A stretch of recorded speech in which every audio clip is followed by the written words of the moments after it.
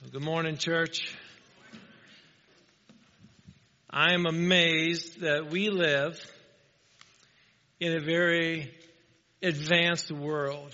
All kinds of technology is at our hands. We are an advanced nation that solves problems quicker than problems can be created at times, it seems like. With all this insight and technology and modern day marvel, I still struggle with finding a lid for my Tupperware containers to put my leftovers in. Can I get an amen? Yeah, thank you. Yeah. I don't know what it is about trying to find that magical lid to fit the magical container. It doesn't matter how often Jenny or myself organize that cupboard, more her than me, and make sure that everything is perfect as it should be. But when I open up that cupboard, there are still 10 containers and 10,000 lids. And none of them match. There must be a little gremlin in there that when we close it, it's like, I'm going to mess them up. And then the next thing you know, I go in there, it's like, that doesn't work. That won't work.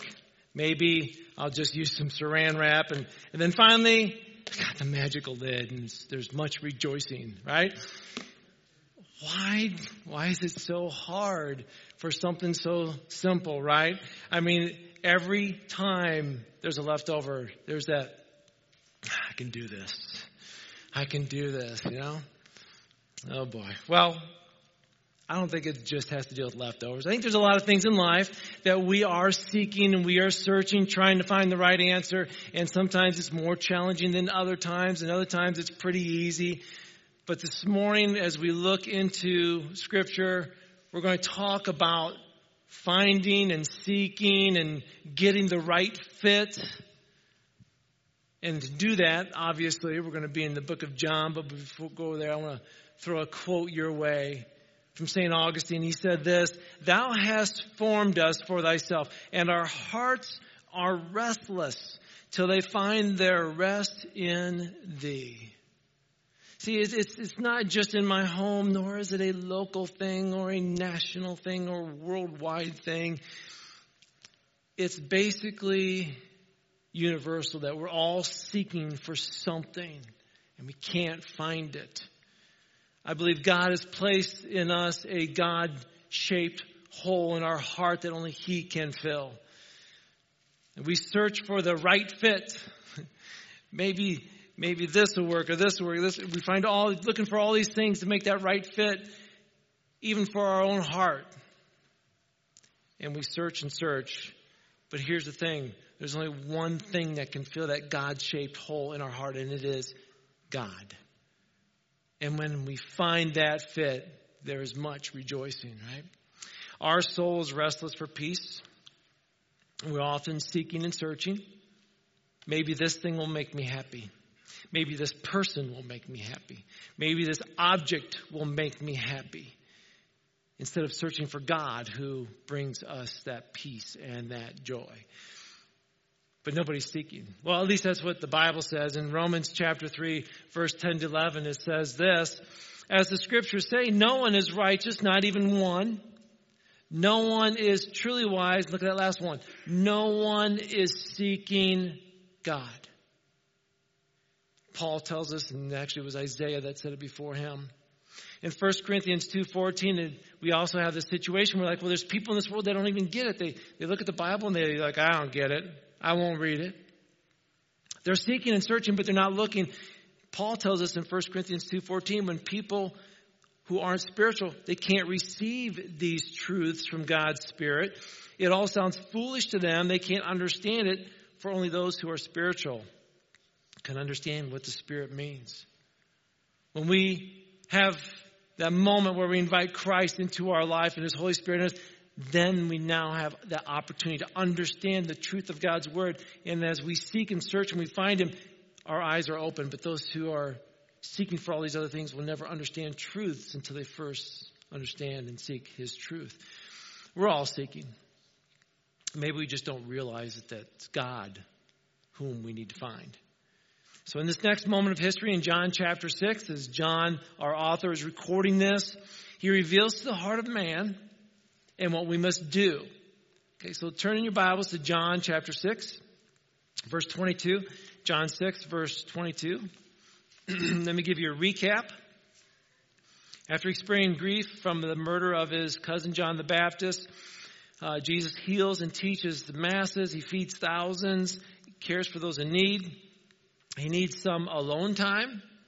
It's been a rough 48 hours, so he commands his disciples, once you get in the boat, go across the lake. I'm going to tell the crowd, I'm going to dismiss them to go home.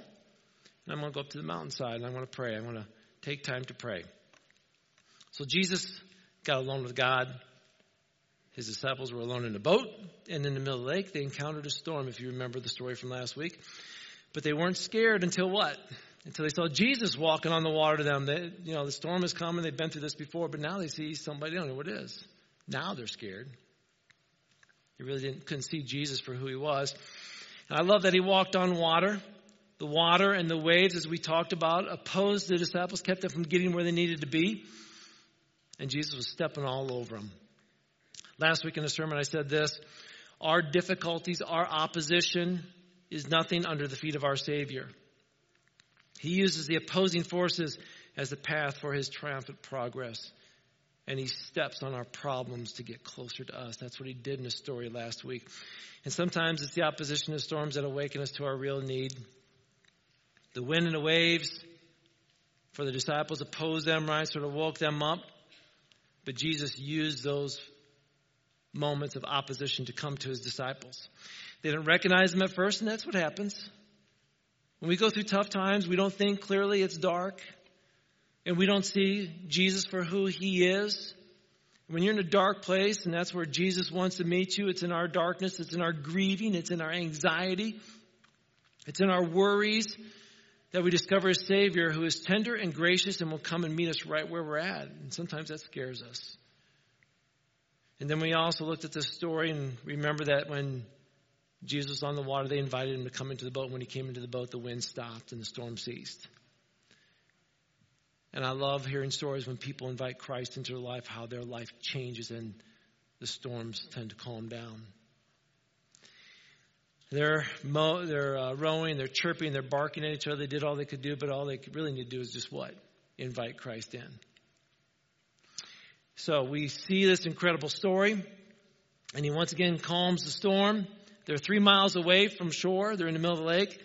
But in an instant moment, boom, they're on the shore. Another miracle takes place. Quite an amazing thing, right? So after a few hours of sleep, maybe, we don't know, it's not recorded, maybe they had some breakfast, we get to the next part of John. So John chapter 6, verse 22. Let's read there. The next day, the crowd that had stayed on the far shore saw the disciples had taken the only boat. Then they realized Jesus had not gone with them. Several boats from Tiberias landed near the place where the Lord had blessed the bread and the people had eaten. So when the crowd saw that neither Jesus nor his disciples were there, they got into the boats. They went across to Capernaum to look for him. They found him on the other side of the lake and asked, "Rabbi, when did you get here?" And Jesus replied, "I tell you the truth. You want to be with me because I fed you, not because you understood the miraculous signs. But don't be so concerned about perishable things like food. Spend your energy seeking eternal life that the Son of Man can give you. For God the Father has given me the seal of his approval." They replied, "We want to perform good works too. What should we do?"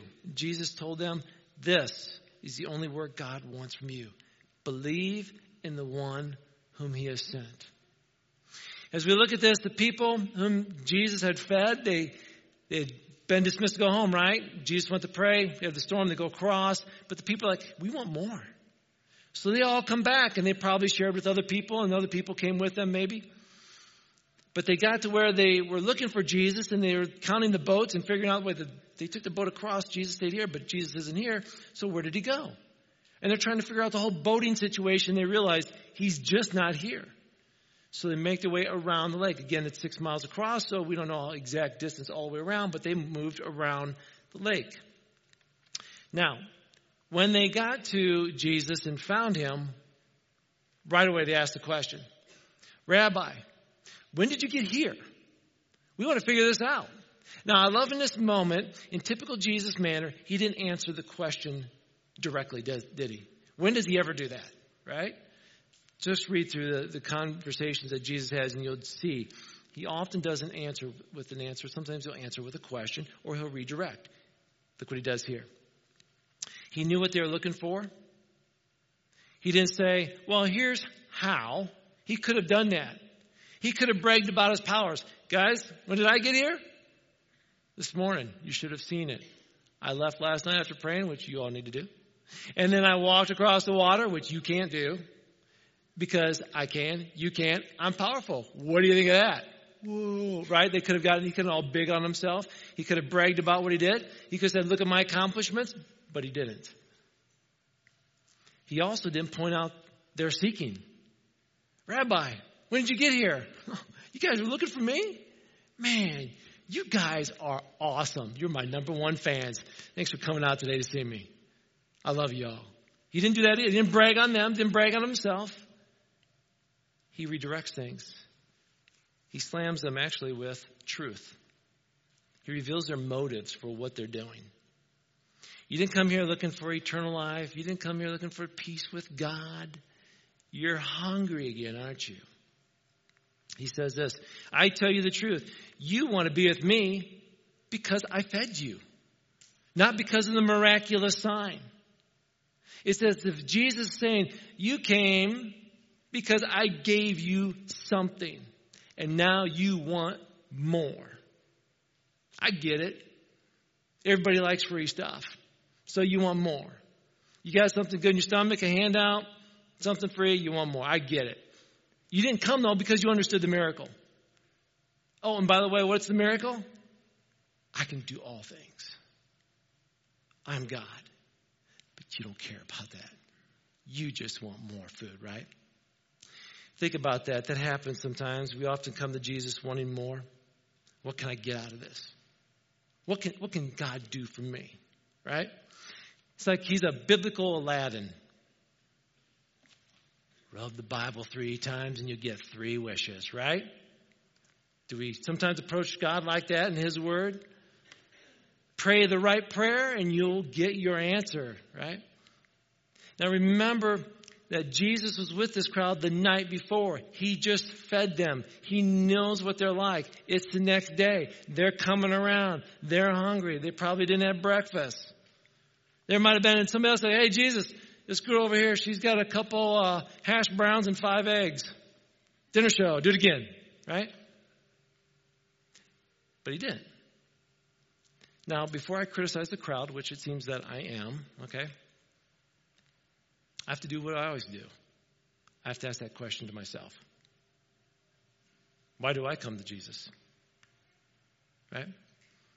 Sometimes we are quick to judge others, but then we got to stop and pause, and I have to ask myself, why do I come to Jesus? Why do I go to church? Why do I go to worship night? Why do I go to a camp? Why do I go to a retreat? Why do I go to these things? When I come to Jesus, is it when I'm already satisfied and I just want to be in his presence? Or do I come to Jesus because I want something out of it? Do I come to Jesus because I have to? My parents made me come today. My spouse made me come today. My kids made me come today, right? Maybe you came because you feel guilty if you didn't. Maybe you think somebody's going to be watching, right? And if I don't go, boy, I'm going to be in trouble, right? My mom, who is 87, she'll probably tune in and watch the podcast later, and so I better be preaching, right? Or I'm going to be in trouble. Hey, where were you? Why weren't you at the pulpit, right? She's good encourager for me. But I can't come here just to please somebody else. I can't come here just to get something for myself. Well, maybe my attendance, will spark favor with God. Maybe if I sing even a little bit more louder, he'll be pleased with me, right? Honestly, there are superstitions. I've been in church for a while. I've seen them, I better go because if I don't, bad things will happen to me and so forth and so on. listen, it's not wrong to seek after Jesus, to say, I'm coming here because I need something from God. That's okay. What's wrong is when we place our focus so much on our needs that our needs are about what? Ourselves, and we get out of focus with who God is. If you've got needs, bring them to Him. But make sure it isn't all about the needs. Make sure you understand you are coming to God, who is the provider. We get so caught up in the provisions, we forget about the provider. Our solution is in Jesus Christ, not in our ability to articulate our problems to one another. See, when we have small groups, and if you're not in a small group, when we start up in the fall again, we'll encourage you to hop in some small groups. But when you're in a small group, you don't get in a small group just to whine and complain and share your problems. Let's go around and say why you had a bad week, and then we go around and we share, okay? But you don't stop there.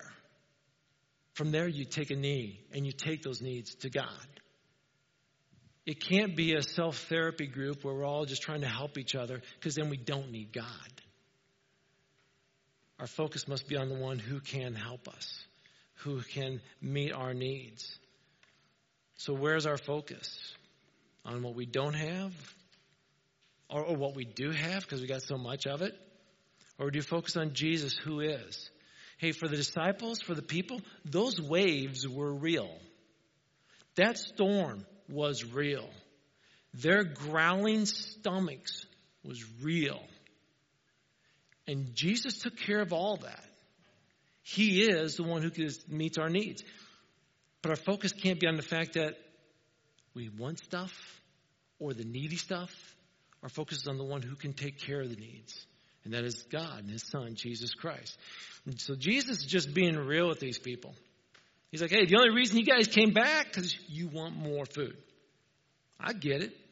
You want to be satisfied again. You want to be pleasured again. You think these people were pumped for that reply? They're like, no, not me. No, it's not me. But Jesus looks at this crowd and calls them out. You don't want me for who I am. You just want to feel good. I get it. You want to be physically satisfied, emotionally happy. They may remember sitting around in the grassy slope and they're eating that bread and fish that Jesus just multiplied, and they're probably laughing and having a good time. This is awesome. Did you see this is great? And it's like they want more of that. Who doesn't? Who doesn't want more of those good feelings in their life, right?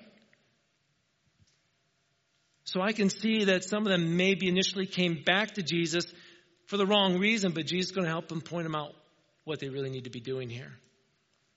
You know, this is nothing new for mankind. We've always been seeking and searching and trying to find that kind of stuff that will help us, right? Possessing things, let me just say this about needs and possessions and all that kind of stuff. Those are not wrong for the Christian or for anybody, okay? Let's get that straight. There's nothing wrong with owning private property, having toys, going on vacation. It's when those things become the focus and God takes the back seat. It's when the pursuit is for those things and not for a godly life. That's when we can get in trouble. Think about this. If I asked you about your bank account, does your bank account control you, or do you control your bank account? Do your things control you? Do your things control when you worship God? How you worship God? Well, I can't meet with God right now because I got this stuff I got to do. So who's in control of your worship? You know, we often get wrapped up in things, and we know we shouldn't do certain things, but we're just like those people. We want to feel good. I want to be fed physically. Love feeling good. But sometimes our feeling good, our pleasures are sinful. And people, like our friends or family members, a spouse might say, you need to stop. Why are you doing that? Why are you pursuing that? And they warn us and they beg us to stop, and we don't see it as a big deal because we just want to keep indulging. We want to keep doing it because it feels good for a moment.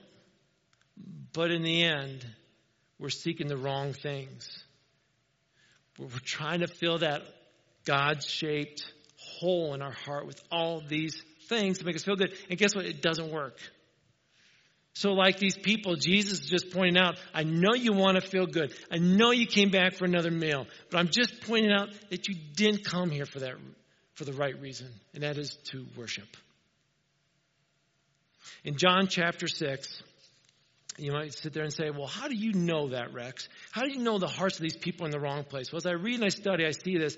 But let's fast forward a few verses.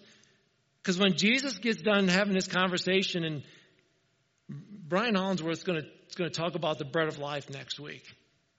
He's going to finish off this passage. And then something's going to happen. I'm going to tell you what's going to happen. Turn to John chapter 6, verse 66. Ooh, that's sort of a scary verse, isn't it? There's 3 6s in that scripture.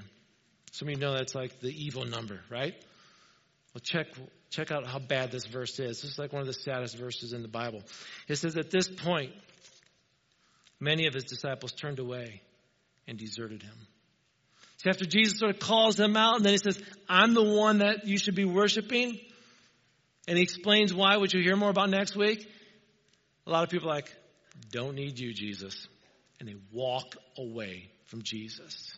One of the saddest verses in the Bible, as I just said, when God doesn't answer our prayers immediately, let me ask you, do we walk away? He didn't answer my prayers. Forget God. Or we're discouraged, or we feel like God's pointing us in another direction, or it's like, well, I know he wants me to do this, but there's no way, and I'm just going to walk away from this.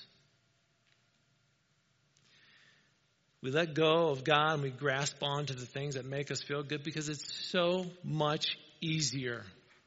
That's why it's called pleasure. It's easy. In my years of ministry, I see it all the time. I see people with hearts on fire for Jesus. They're seeking, they're praying, they're worshiping, and then they lose interest because something else comes along that diverts them. They lose focus. And all of a sudden they feel guilty. And so we feel guilty, and we're like, I can't go to church because everybody probably knows about what's going on in my life. Then we feel shamed. And then we sort of scoot away from worshiping God out of fear, out of shame, out of whatever it may be. We fear loneliness sometimes more than we fear God. We don't trust God enough to give up our pleasures, our desires, our material possessions. So Jesus calls them out. This is what's going on with you. And sometimes we're like, what's going on with me? Right? Maybe I've lost my focus. So church, this morning, I want to encourage you, okay, with what Jesus is going to say next. Okay? Let this be an encouragement to you. Look in verse 27. So what do? Jesus makes it very clear. He says at this point in time, we must just seek God. And we do it through Jesus. Look at verse 27. But don't be so concerned about perishable things like food. Spend your energy seeking the eternal life that the Son of Man can give you. For God the Father has given me the seal of his approval. Jesus basically tells them and us not to be concerned with the things of this world. Okay? The perishable things. Stop wasting your time and energy chasing the latest fashion, the latest gadget. That search will end in disappointment because it's endless. You'll never have enough. You'll never get enough. You'll never win enough. Tomorrow there's going to be a new update. There's going to be a new gadget. There's going to be a new fashion. You just can't keep up. And Jesus is saying, don't spend your energy on that because it's endless. Instead, spend your energy seeking eternal life that only Jesus can give. In the book of John, chapter 14, verse 6, it says this. Jesus goes, I am the way. I am the truth. I am the life. No man comes unto the Father except through me. See, how do we know about God? It's through Jesus. How do we worship God? It's through Jesus. Jesus goes, you want the way, truth, life? It's through me to God. In Jesus' day, a seal of approval, when he talks about I'm the seal of approval from my Father, what he's saying is, like on a document, instead of a signature, they would maybe roll that up and stamp some kind of certificate on there, a seal on there. That would make it official that it was from that person. Jesus goes, I'm the seal of approval of my Father. He's put it upon me. I am he. It's authenticated. So Jesus says, seek me through God. Then he says this, seek me wholeheartedly. Wholeheartedly. Come to him wholeheartedly. We must come. You can't come for anybody else. Okay? You can't do the work for somebody else that somebody else needs to do. No one else can come for you either. I often have people that are concerned about their loved ones, and they say, can you help me lead them to the Lord? I tell you what, you and I will do what we can to share Christ with somebody, but they must make the decision. I can't make the decision for your loved one. They have to make the decision. That's hard, but it's true. We have to come to God when we pray too, and it's up to you to do that in prayer. Rex, will you pray for me on this? Yes, I will, but I'm assuming you're praying too, right? Just as I'm going to pray, I want you to pray. Because here's the thing, God wants to hear from you too. I can share God's word with you every Sunday, but you need to be reading God's word too. See, seeking God wholeheartedly means you're going to tell others about Jesus. You're going to pray. You're going to read the Bible. You're not depending on a pastor or a teacher or somebody else to do it for you. Well, I just hear God's word when I hear it on Sunday. Please don't do that. It's sort of like this. It's like a mama bird who goes out and gets the worm, right? Catches the worm, takes it back to the nest, sort of regurgitates it back into the mouth of the children, the baby birds, right? Until they get big enough, then go fly out on their own. Okay. A lot of times people in church do that. Hey, pastor, come spew God's word into me. Okay. That's all the feeding I'm going to get. No, I want to feed you God's word. Okay. But you're all old enough and smart enough to know how to get into God's word and start reading it too. You get to seek God wholeheartedly by sharing your faith with others, by praying, by reading God's word. Do it wholeheartedly. Matthew 5:6 says this. God blesses those who hunger and thirst for justice, for they'll be satisfied. Don't look up on the screen yet. That's the next one. Sorry. To be truly hungry is to seek a bite to eat, right? How hungry and thirsty are you for God? Now, I'm not suggesting you do this, so please don't do this. I'm especially going to look at these young men in the front row because I know you, okay? But sometime when you're in the water and you go into water and you hold your breath, okay? Just hold it till you can't hold it anymore. But before you come up, count to 2. And then have a friend stand over you and put their hand on top of your head and make them count to another 2. Okay? That's what I'm saying. Don't you guys do this, okay? You're going to bust out of that water gasping for air. You're going to want it so bad. See, what we do is we're underwater, holding our breath. We're like, okay, I can't. We come up and we breathe. Like, no big deal, right? That's not thirsting for air. Thirsting for air is when you're underneath the water and you get held under. And you get held under a little bit longer, and that panic and anxiety starts to kick in, like, I've got to breathe, and you just want to burst out of the water and you breathe. That's a thirsting and a hungering to breathe, right? That's the kind of thirsting and hungering we should have for God. We should desire and seek to want to say, I want more, right? Look at this golden verse then. Verse 28. It says, they replied, we want to perform God's works too. So now they're starting to get excited. They're like, okay, yes. We want to be thirsty. We want to be hungry for this. What should we do? Jesus told them, this is the only work God wants from you. Believe in the one whom he has sent. Jesus just told them, don't be concerned about the perishable things. Don't waste your energy seeking after all these things. Spend your time coming after me. Spend your time seeking the eternal life that only I, Jesus Christ, can give you. He was giving them something, not bread, not fish, not new jobs, not new clothes, not a promotion, not a victory, not a vacation. He was giving them something, and it was free. It was actually going to cost Jesus something. Have you guys ever been offered anything free? I get those phone calls every now and then that I want a vacation. Anybody get those phone calls? I love it. They're like, hey, we want to know why you haven't cashed in on your vacation that you won. You've got a 5-night stay at a 4-star hotel. Like, really? That's awesome. Really? Yeah. Well, I'll tell you what. You got my phone number, so you must have my address. So just mail that to me, and I'll check it out. Click, right? Here's the thing. I'm amazed. I've not yet received anything in the mail. I've got about 20 vacations somewhere. So if they came to your address, please send them to me, okay? But here's what has happened. It's not real. It's a false promise. I've been told I got something coming my way. And it's not. Jesus is sitting there saying, my promise is true. I've got a trip for you that's out of this world, literally. It's called heaven. It's called eternal life. It actually starts right now, as soon as you believe.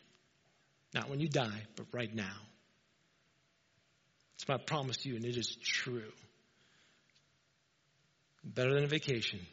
Better than a car. Better than riches. Better than anything we can put our arms around. Eternal life. And what is their reply? What can we do? We got to do something, right? We got to do something, right? The rich young ruler said, what must I do to be saved? The jailer, when the earthquake shook the jail, and he went to Peter, he's like, what must I do to be saved? What must I do? I have to do something, right? Here's the problem. If we do something, that means that God's work is nothing. If we do something, God owes us. He would be in debt to us, but that's not the way of salvation. It's not what we can do for God, but what God's already done for us. And he did through his son, Jesus Christ, on the cross. And Jesus is telling them before the cross ever goes down, he goes, all you need to do is just believe that God has sent me to save you. Just believe. That's it. They were so focused on the provision, they lost sight of the provider. Jesus refocuses them. Our Heavenly Father knows exactly what we need, church. He knows exactly what we need. We've got that God-shaped hole in our heart, and he says, I want to fill it for you. So when you come here on Sunday, come and worship me. Because I'm the one that's going to fill that for you. The people, the coffee, the chairs, the music, the pastor, they can't fill that hole. But God can. That God-shaped hole in our heart cannot be filled by any person, any toy, any gadget, any fashion. Winning a game, getting a diploma, reaching a certain level, whatever it may be, will never fill that hole. Only God can. So, go back to what I was saying in the beginning. We are searching and we are seeking, trying to find the right fit. I want to encourage you, get your focus back on Jesus. Okay? He is a God of love. He is a holy God. He is a wise God. I ask the worship team to come forward. In our search for Jesus, it's sort of like this. If you ever done a word search before, you find all these kind of words in there. You might see some words up there that might stick out there. They're sort of bolder than the other letters. You might see the word money or boat. You might see the grade, getting the right good grade. You might see car. You see a lot of words up there. There's a lot of things we can chase after in life, but there's only one thing we need to focus on. And that's Jesus, right smack dab in the middle of our life. I want to encourage you as you life tends to clutter up things in our lives, doesn't it? That's what happens in life. Like a good word search, stop and get focused on Jesus.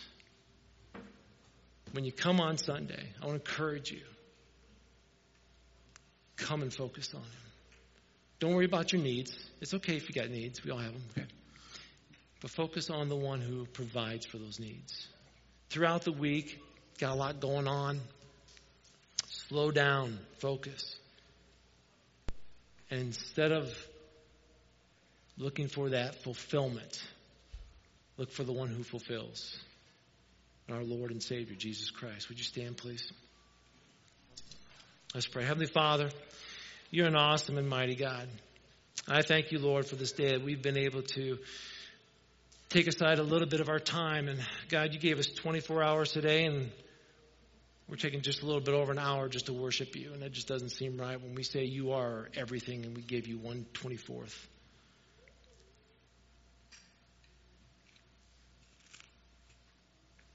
You are incredible. So patient with us. I think about what we deserve. We're no different than those people. I'm no different than those people. I was looking for a free lunch too. And I forgot to focus on you. That happens. But God, for myself and for many others that are here worshiping today, we really do want to focus on you.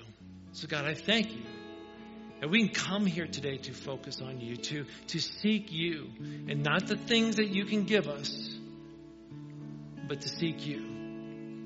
Not to focus on all of our problems and our worries and the things we're chasing, but to focus on you.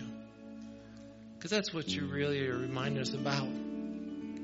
Sometimes you sort of slam the truth right in our face and say, hey, why are you here? And that's a good time for us to stop and say, I'm sorry. I'm here to meet with you today, God. I'm here to worship you. So, God, we want to worship you because you are a great God. You really are. All that you do for us, you are so amazing. So, God, forgive us when we've lost sight of you, when we lose focus, when we focus on all these other things around us, that we forget to focus on you. God, we love you. We want to sing to you now. We want to worship you now. In thy name we pray.